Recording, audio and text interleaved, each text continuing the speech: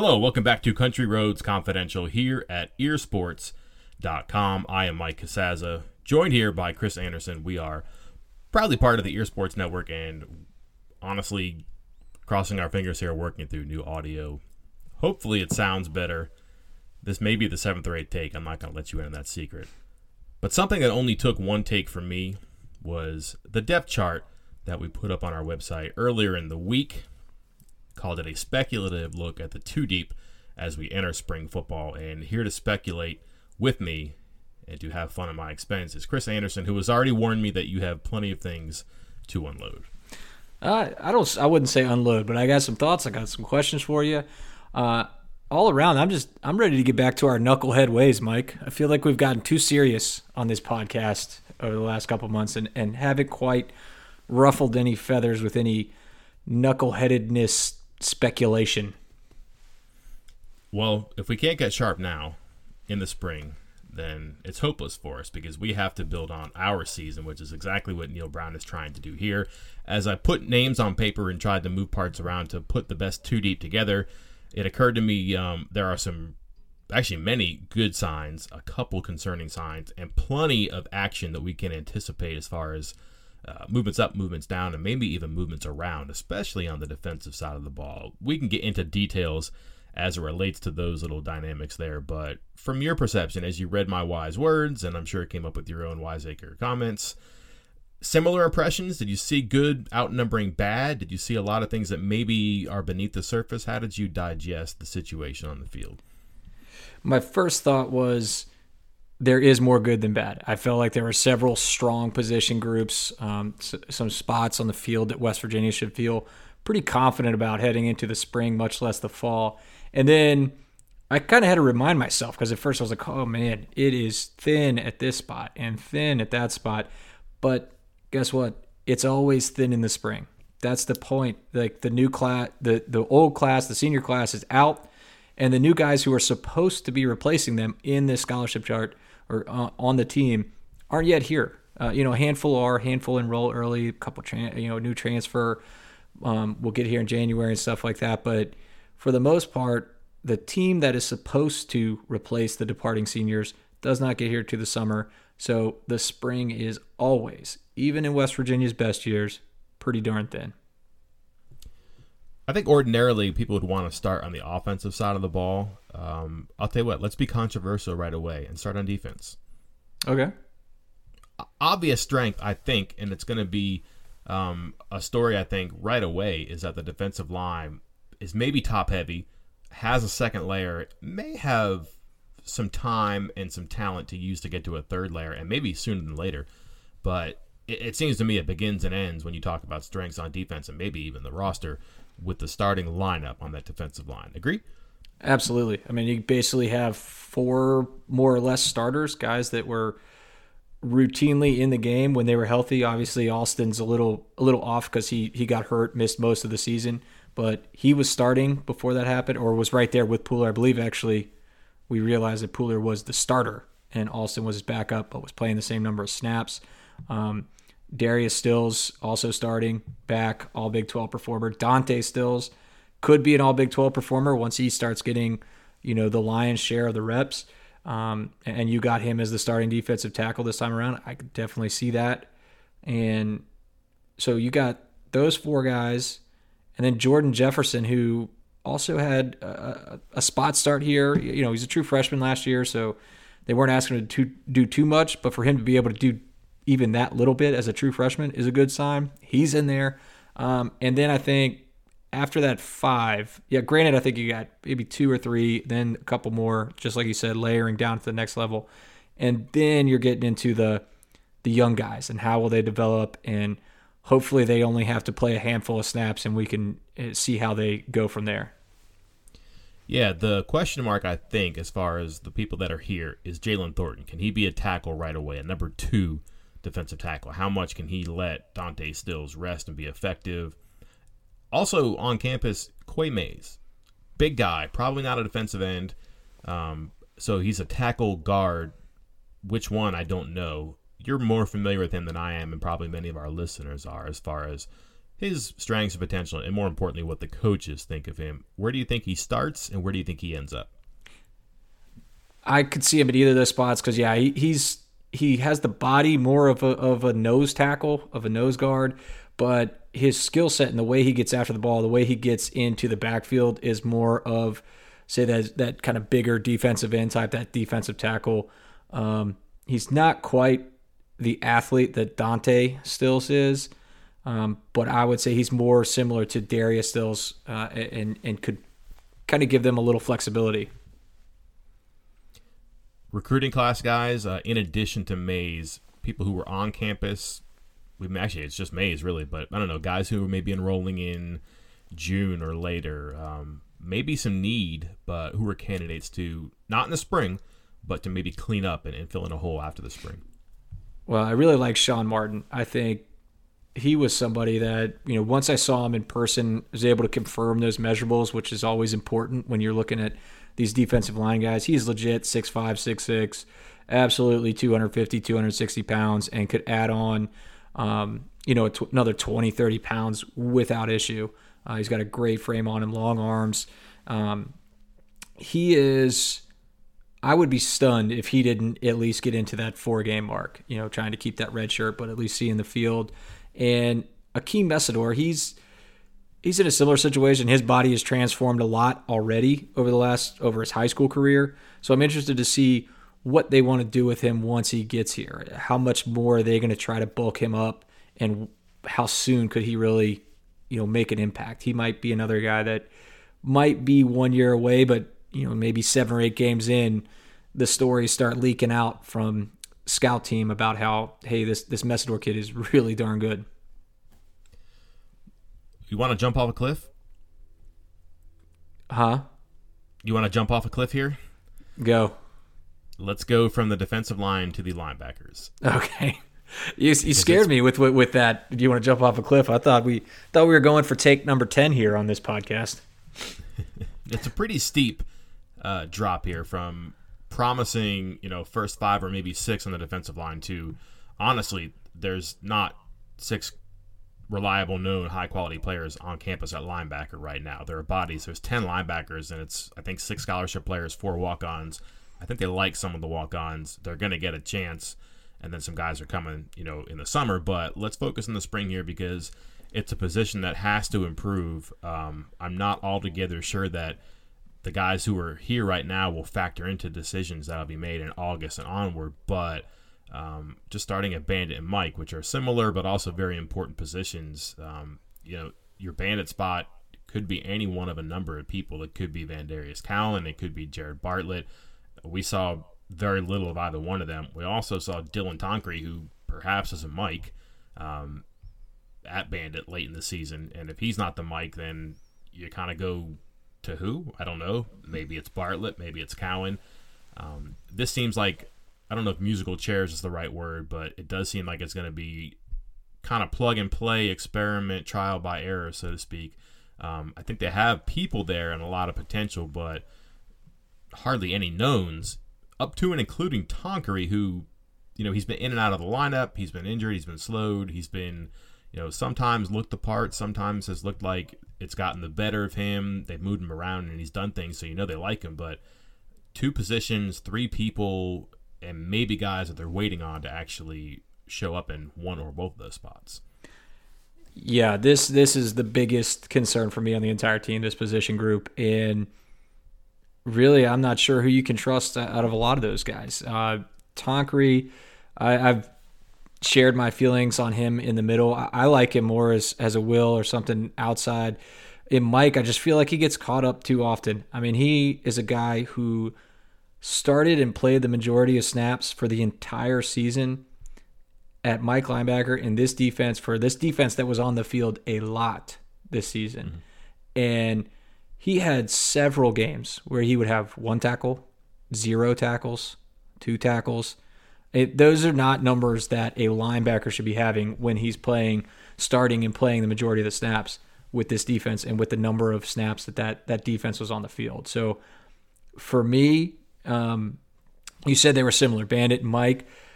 I feel like they have to give Cowan a second look at Mike. I think it depends on how well he can kind of adapt to. Would you say does the Mike handle most of the play calling in this defense? Like as far as the defensive like understanding how it lines up and where guys are going? Ideally, but it might just be your best and smartest defensive player at some point too, which could be, I don't know, Sean Mahone. I don't think that would be a very effective thing. So ideally, it would go to your guy who's literally in the middle of it. Right. So I think that's a big reason why Tonkery might stay, because he does know the defense. He's been in it.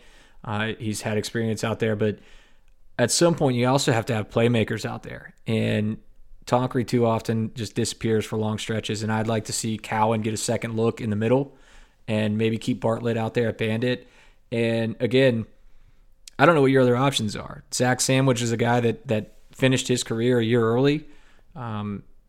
Jake Abbott's a former walk-on that's the backup currently.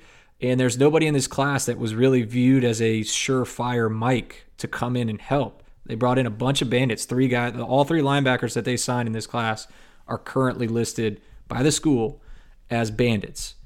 And so there's going to be lots of help coming there, some versatility there. So I think you'll definitely see Cowan at least get another look in the middle this spring. Yeah, I would think that your best two athletes there are Cowan and Bartlett. And sooner or later, you need speed and impact, like you said. So I really wonder how much we'll see of one or both of them playing at times or getting a full dose of play in the middle. But Tonkery being an adequate default. If it doesn't work out for one or both of them, you could do worse than Dylan Tonkery. You don't want to, but I agree with your critiques there too. A possible Mike, and a guy who started, I believe, a game at Mike, but certainly played there last year, is Josh Chandler, who was playing Will, and I don't know, physically, athletically, is he a Will or is he a Mike? You kind of need to have some of that same skill. You got to be able to move around and get off blocks and dash and go downhill. But he did play it last year, and at a time where they were really trying to shore up the run, and they wanted a bigger body and a run stopper in there, and he kind of did all right. Didn't last there very long, but that's another possibility. But just kind of adds to the the dexterity of the situation here. If you move him from Will to Mike, that's great. Now you're pouring X3 low into like first team reps, a lot of them at that position, unless moving Chandler supplants Tonkery and makes him the Will, which you seem to like, and I don't think is altogether crazy. It does seem like he could do that. But yeah, Chandler we haven't even discussed. We're talking about Wills, but he might be a Mike as well too. I guess my point is that these cards are just going to get tossed up in the air, and they're going to land some way by the coach's decision by the end of the spring, but it could look completely different than how we have it on paper or even how we're discussing it right now because of guys like Chandler. And I think that's the best approach too, because linebacker was not great last year, and it's getting thinner, and spring's the time to experiment. So I think they're going to try a bunch of different options, and they should. Were you surprised to learn that Charlie Benton is still on the roster? No, but only because I had been monitoring the situation since last year, when he was coming off a year where he was the starter and then was not even traveling with the team. So I had been regularly checking up to see if he was still on the team, considering that situation. A scout team guy last year, too. So I honestly wonder. I mean, I don't know that they're going to invest in him. I really don't. That's something else to keep an eye on, too, because that was your starting Sam last season, the 2018 season. First quarter or first half of the first season, he gets knocked out with an ACL. He gets back. I think he was with the team at the start of spring last year. He and Hensley, I believe. So they recovered pretty quickly and were back on the field. Never really saw either one of them play very much, but Benton's athletic, has some of that safety / linebacker skill, which you kind of like. Could be a Will. He actually was initially slotted to be a bandit. I don't know. Is this do you punt on this guy? Do you use him in the spring, or do you say he's not part of our plans? There's no guarantee he'll be on the campus on the 16th of May, and you just try to give other guys a look. I mean, he seems like a wild card to me somehow. Yeah, I mean, I like the idea of giving him time last year, but obviously that wasn't happening. So I mean, I don't know. I don't know what you do. Try to get him out there for this spring and see what would happen. But like you said, he's coming up on his senior year, and why spend a lot of time on him if he's not part of the future of the program? I think we'll know pretty quickly. If he's just a guy on the field and he's not even a name on a two deep, then they probably know that he's maybe already packed up and he's leaving after this. But, boy, it's kind of hard to land anywhere right now. So maybe he realizes that this grass is actually pretty green over on this side. Perhaps I don't need to go anywhere. I don't want to go anywhere. And maybe the coaches look around and say, this guy's not too bad. He has some twitch, which kind of brings me back to this. Two people we haven't even talked about yet are Dante Wright and Jeff Coons. New eyes, new situation here. It could be a negative in that maybe players who progressed and who Blake Seiler and Alpogue had an affinity for or understood and knew what they could and couldn't do. They get reset by new eyes and new coaches who have to learn those same things. But it may also be good too for similar reasons where biases and negatives don't exist, and a clean slate is good for everybody. And perhaps if everybody's starting from scratch, then you make up ground quicker. If you're not working from a deficit like you might have with other coaches too. But from little we know about these coaches and how they're getting to know this defense, it might be impossible to predict. But do you think they have a type, or do you think that they're going to kind of put who they want as far as body types or skills? It might be different definitions for how they get to bandit or how they get to spear, for example, which hasn't entered this conversation. Or is this all a Vic Koenig thing and it's going to be his quorum here? Well, I guess it depends on who do you think has final say. I mean, I think we've had discussions about this on the record, publicly, or even off, but like who gets to make the decisions over who is starting at what positions? Is it Vic Koenig's final call? Is it the position coach? Is it the head coach?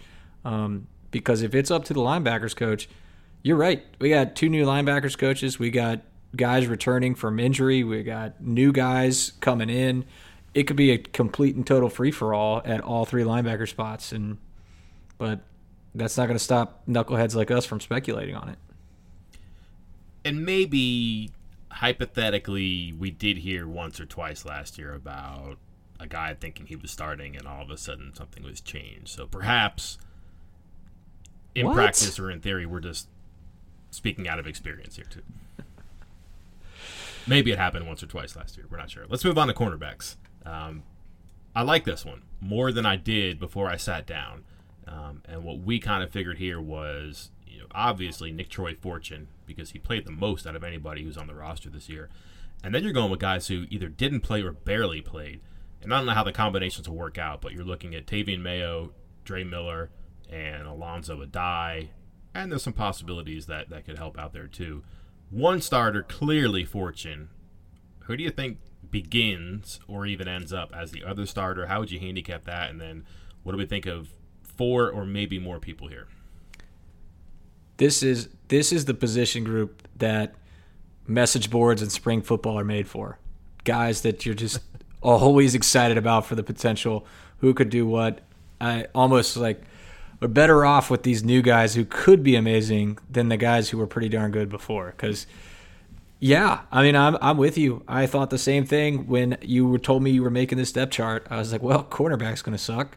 And then I'm looking at it, and I'm like, I'm talking myself into Dre Miller. Like, hey, man, he was a 4-star recruit, committed to LSU, could be pretty darn good. Is he the next Rasul Douglas?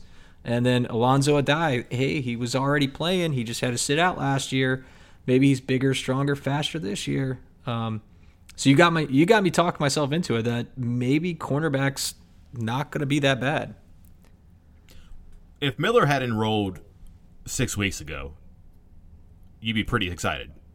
Yeah. So why wouldn't we be as excited right now? He hasn't done anything. He got hurt. And maybe he's lost a step or he needs to prove to himself that he still has it. But, essentially, he's a guy who just enrolled. We don't know anything about him. We just know that his credentials were pretty impressive. He was a highly coveted player, was supposed to go to the eventual national champion. But if he enrolled a couple weeks ago, I think everybody would be pretty pumped about that. Yeah, definitely. And I think there's some help in the young guys, too. We've all seen Jairo Favres. We saw him at camp last year. He's 20 years old, so he's not your typical high school freshman. He could come in and provide some depth. And we've heard a lot of positive things about Takori Turner, too. He didn't get there until late, and he had to redshirt, but he could be somebody who could also kind of make an impact pretty quickly if what we heard about him was true. I don't want to get into those names yet because I think they're going to factor into our conversation we're about to have, because some of these guys could be safeties that we haven't talked about yet too. So let's go to the safety spots. Spear, pretty obviously you would think Tyke Smith, but also maybe he's just really good and he becomes a free safety, which they need. But also Kerry Martin's back there. Cat, it's probably Sean Mahomes, but I don't know, perhaps he serves more value as the free safety, which he did play a little bit last year before he moved to Cat. Norwood was just a better option at free safety. This is one of those situations where, yeah, you got names, Martin, Mahomes, and Smith. I think that you would logically just transition them to where they had played, but you could also see it making sense where perhaps there's some movement there too. And there are some underneath guys who you think might play. Noah Guzman looked pretty good when he played last year. I'm not sure who the backup Spear is right now, and I'm not sure who the backup free or who the backup Cat would be right now too. But similar to the defensive line, a pretty good front line. You know, the first three guys are pretty good, and then there's at least experience or talent, let's say potential, on the second team.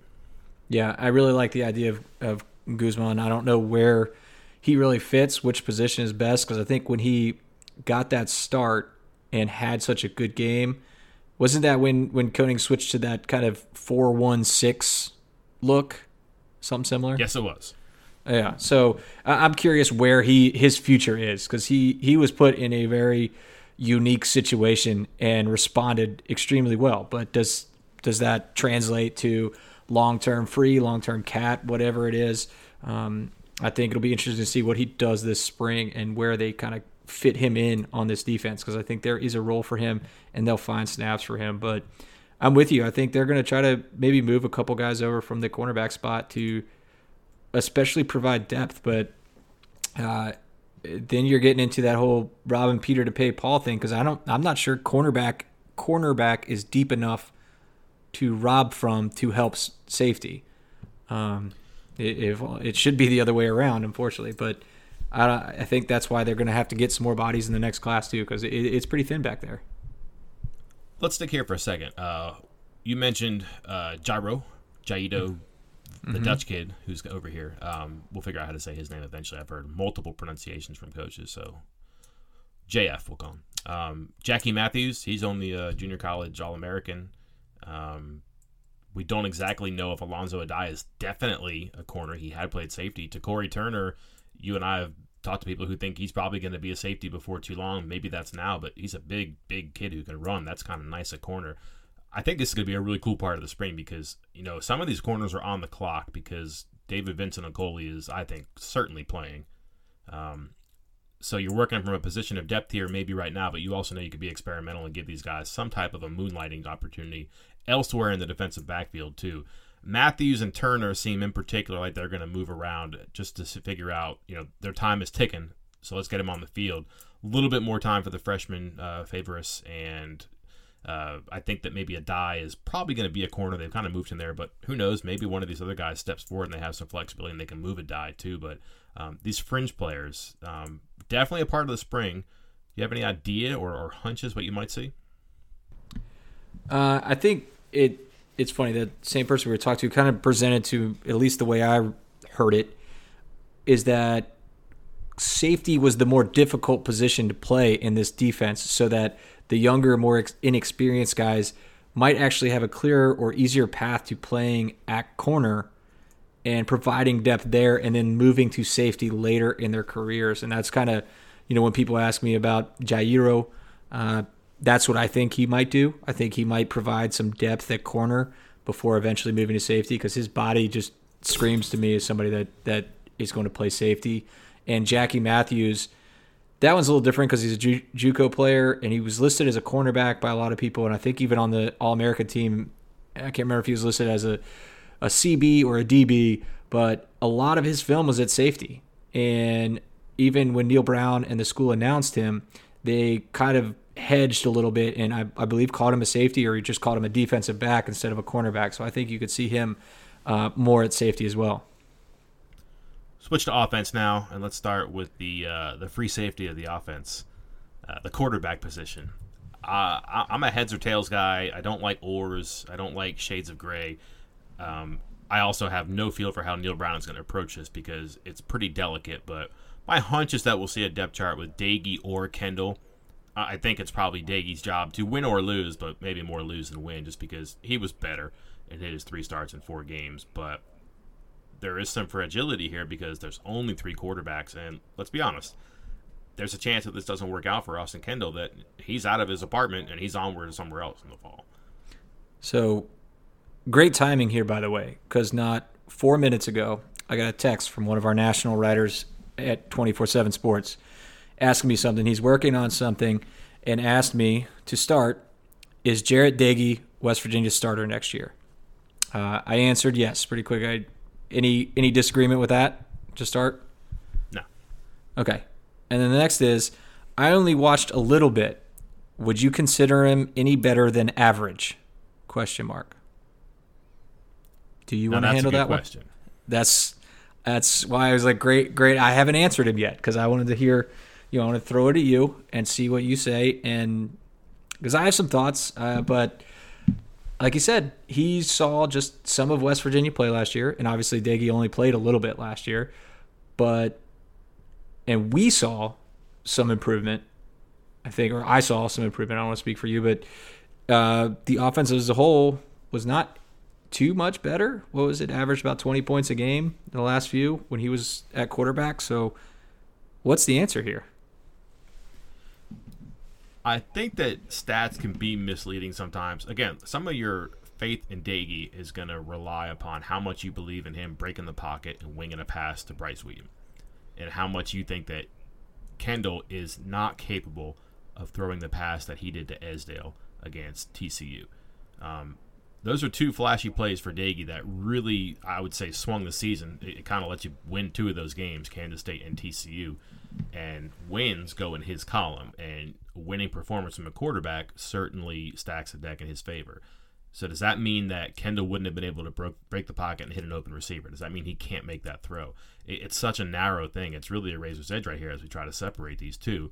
But I stepped back and I've gone back and I looked at stuff, and like, it's just more crisp and confident. And I don't know if it's because the players around him wanted to change and wanted to make it work, or if they knew that they had maybe let down Kendall, who's a pretty popular player, and they didn't want to let down Doege or let down their coaches, their teammates, or whatever. It just was different in the second half of the season. I want to see how real that is right now. And I want to put my quarterback and my offense in high-stress situations. If my defense is as good as I think it might be, if I'm Koenig or Brown, I'm going to turn the heat up a little bit in the spring, and I'm going to see which one of my quarterbacks responds to things more. And I think that's how we get our answer, because you're right. The stats were not 10-8 rounds. It was not some sort of a TKO in this competition. But I think if you use your eyeballs, you can just say this one looked better than that one did, and that's enough for me to start with right there.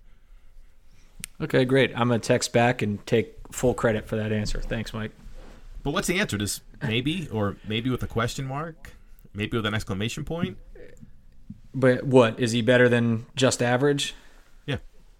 Yeah, I said I think he is an above-average quarterback, but I'm not going so far as great yet. Got to see. Limited time, limited help. So we have not seen his ceiling yet, right? No, I don't think so. Have we seen Kendall's? Who has played less football than Doege. People forget that. He has played less football than Doege. He's been on the college campus more, and he's been on, I guess you would say, better teams. That's hardly any type of comparison point there. He's on Oklahoma for a couple of years, and Doege was on Bowling Green for 2. But Doege started more, prepared as a starter for 2 full seasons. He got the practice reps. He's played more. He's prepped more to be the starter. We've not seen Kendall get much beyond what he did last year, and maybe he was compromised because of his hand, or a bad offensive line, or a running game, or an offensive staff that was trying to find itself too. I really don't think you can totally abandon him, because what if Doege's not real? Or what if, you're 4 games in next year and you say, this looks a lot like it did the first 4 games last year, maybe we need to change things. If they're 2-2 or 1-3, what are you doing? I know we can't answer that question right now, but that's why I think the spring is so important. I don't think you can just put him on the shelf because he might leave or he might not leave or whatever. But I don't think you can put him on the shelf because you're 100% certain Doege is the guy. Well, to be quite honest with you, with Garrett Green's dodgeball skills, I know where I'm turning. So speak for yourself. Moving on. Let's go to the running back position. I'm going to get blocked on Twitter because of that. I know it. running back position, different than before. We do not have a crowd. We're not going to have multiple stories about how it's the best meeting room in the building, because it's not. They have maybe a guy, and then maybe a guy who's going to make a move. I think we're talking about Letty Brown and Tony Mathis there. It seems weird to me, but it seems like Sparrow is the guy that they might have to wait on to see if he can add some legs and some punch here, because it's those two. It's Alex Sinkfield, who was a receiver at the end of last season. He's back at running back now. And then it's some walk-ons who I do think they like when it comes to Lorenzo Dorr and TJ Capan? Not sure. They like him. They moved Truck Edwards, who was a burly, big type of running back at Bluefield, but he was a linebacker at Pitt and then here. He's been moved to running back now. So what that tells me is they're going to try to work on their run game an awful lot in the spring, because they can. But there's only 3 guys who are probably going to get handoffs in the spring. Can Letty Brown stay healthy? Can he be more productive? Is he as good as his offensive line? Can he make the offensive line better? I think it's a really big spring for him, as much as anybody else on offense and maybe even defense. Yeah, I think here soon, probably next week, I had intended on doing a, look at the guys who this is kind of a make or break spring, at least as far as getting in position to make a difference this fall. And he was going to be on my list. I'm not predicting like him leaving or anything like that, but I feel like it's been a couple years now. He's had to share that load with a couple older players. He's had these, moments of greatness and then moments of we forget that he's even on the team. And this is his big opportunity. This is his opportunity to not only take the job for this year, but potentially the year after that and make something more of his future. You want to go to inside receiver or outside receiver? Man, you know how much I screw that up. I got X's and Z's in my slots and everything else. So you take me where you want to go. Let's stick with wide receiver because it's pretty exciting, maybe because they have really everybody back and guys who had high points, and then maybe through no fault of their intentional doing low points. Sean Ryan gets hurt. Sam James just kind of struggles with being a freshman who also had a case of the drops. Ollie Jennings, freshman. Bryce Wheaton, redshirt freshman, so young guys who are back, but that's a really good place to start there too. I had a hard time putting these together, trying to figure out who goes where, and I kind of went big little on both of these. So I had James and Ryan together, and then Jennings and Wheaton together. So starters, I should say. Hold on, so that would be James and Wheaton. Yeah, you had James and Wheaton and Z. Yeah, I misspoke. I had them together in that starting and not in the same position. So I had Sam James and Sean Ryan starting, and then I had the backups there being Wheaton and Jennings. I think that they could probably move around a bunch and play it, just a matter of where you want them, but they really like the guy to go up the rail on the left side. That would be James. Ryan, the bottom guy, is typically the right side, is typically a bigger guy. From what I know, and that could all be changed because, again, we're talking about a different receivers coach here, too, who this may be good, it may be bad, it may be a great thing for a guy like Wheaton, it may be a detriment for a guy like James. Don't know, but good building blocks there, and also some guys who may play who are coming here. Sam Brown being one of them, DeVell Washington being another one, big guy, and then a speed guy there, Washington and Brown respectively, too. So kind of feel like these guys are going to get a push from people who aren't here, but they have the stage themselves right now. Yeah, I think this is a great group of outside receivers. They got a combination of just a little bit of everything. They got the size, like you mentioned, with Sean Ryan and Bryce Wheaton. They got some speed with Sam James. DeVell Washington, he's a freak. I mean, he's legit 6'4", 200-some pounds, runs fast.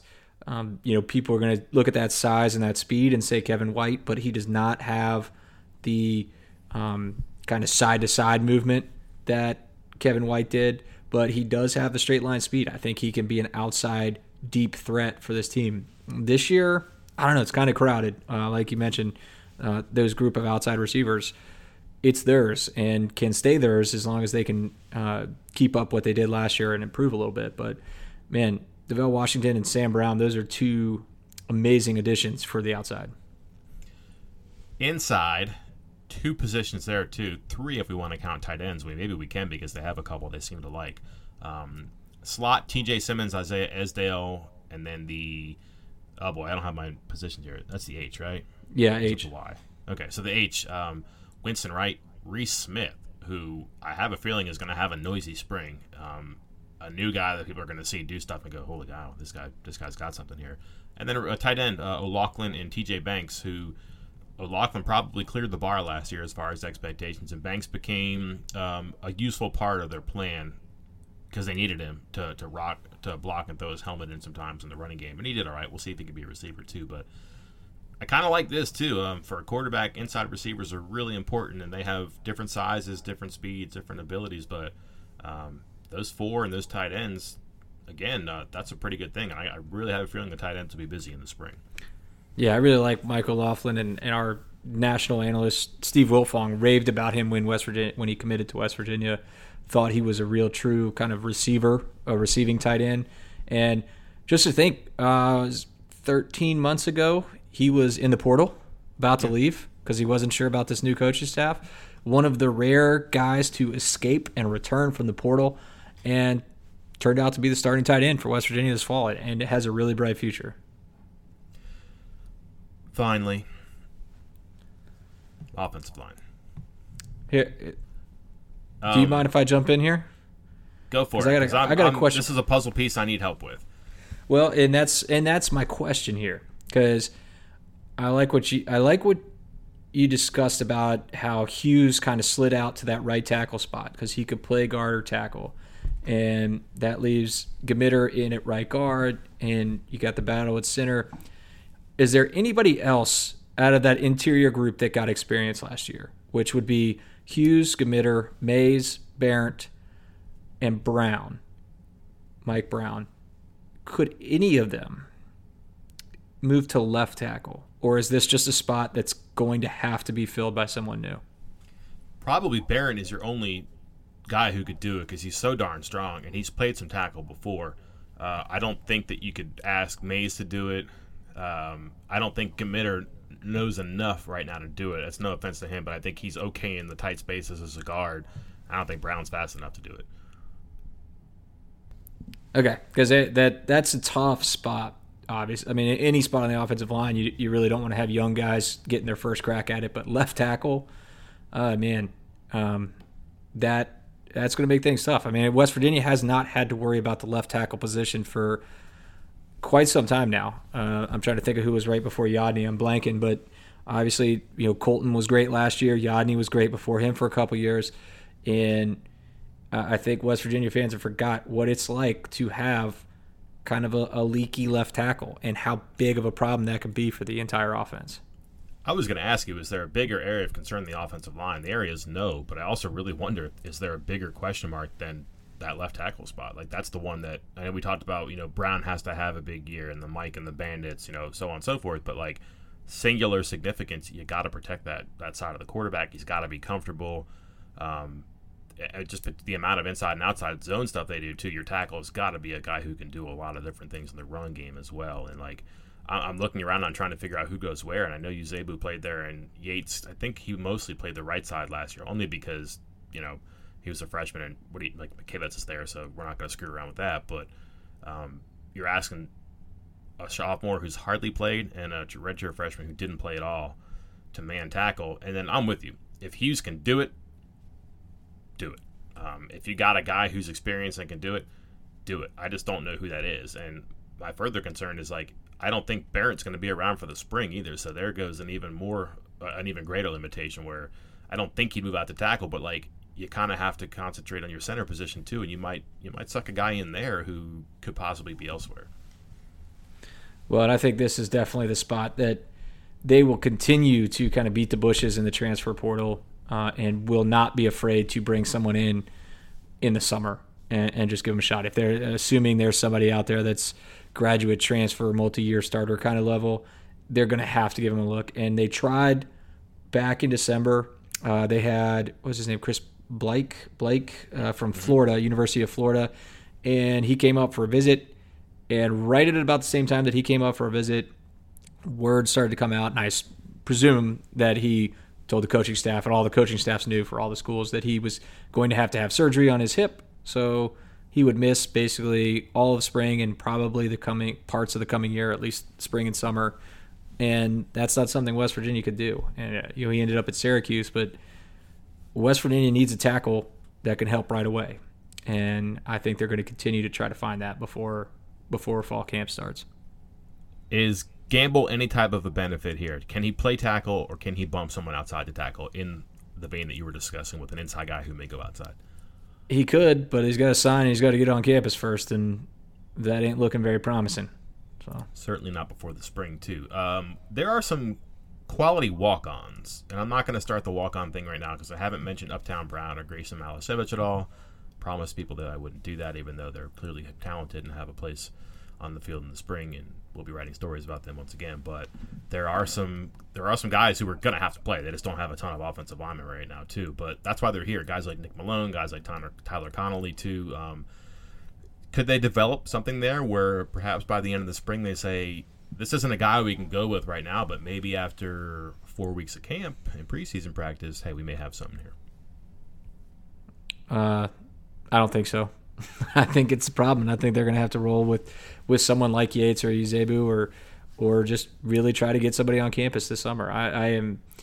I would, for me personally, I'd put the odds of them adding someone completely out of left field from transfers as just as good a chance of that happening as Uzebu or Yates starting at left tackle right now, because I feel like it's that big of a concern. Also, not deep enough or versatile enough on the defensive line where you could ship a James Gamitter from the defensive side to the offensive side and hope it works out either. You don't care for that idea, huh? No, I don't know about that one. I'm always thinking. Yeah, you always got something, you knucklehead. Mixing it up here and wrapping it up here right now, I'm thinking that it's probably time to go because my brand of humor and style is clearly worn on Chris. Thank you for hanging out here. We ran overtime, but an exciting occasion because we're really close to football again here soon. Starts on March 10th, which could be the day before West Virginia plays in the Big 12 tournament, probably 2 days before, but a busy time, the confluence of football and basketball. So, hey, why wait? Let's start looking forward to it, talking about it now. And more to come. Chris mentioned his impact players coming up there. I'll have a few things up my sleeve. And, hey, we can even talk about these things, about who we like, who we're looking forward to seeing, so on and so forth in the future. Pretty good time, right, Chris? Yeah, absolutely. And then even just a couple days before that March 10th start, we got the first junior day of the spring. February this year, as we've talked before, for the first time ever, is a dead period in recruiting. Typically, February is filled with junior days and visitors, and that dead period ends at the end of the month.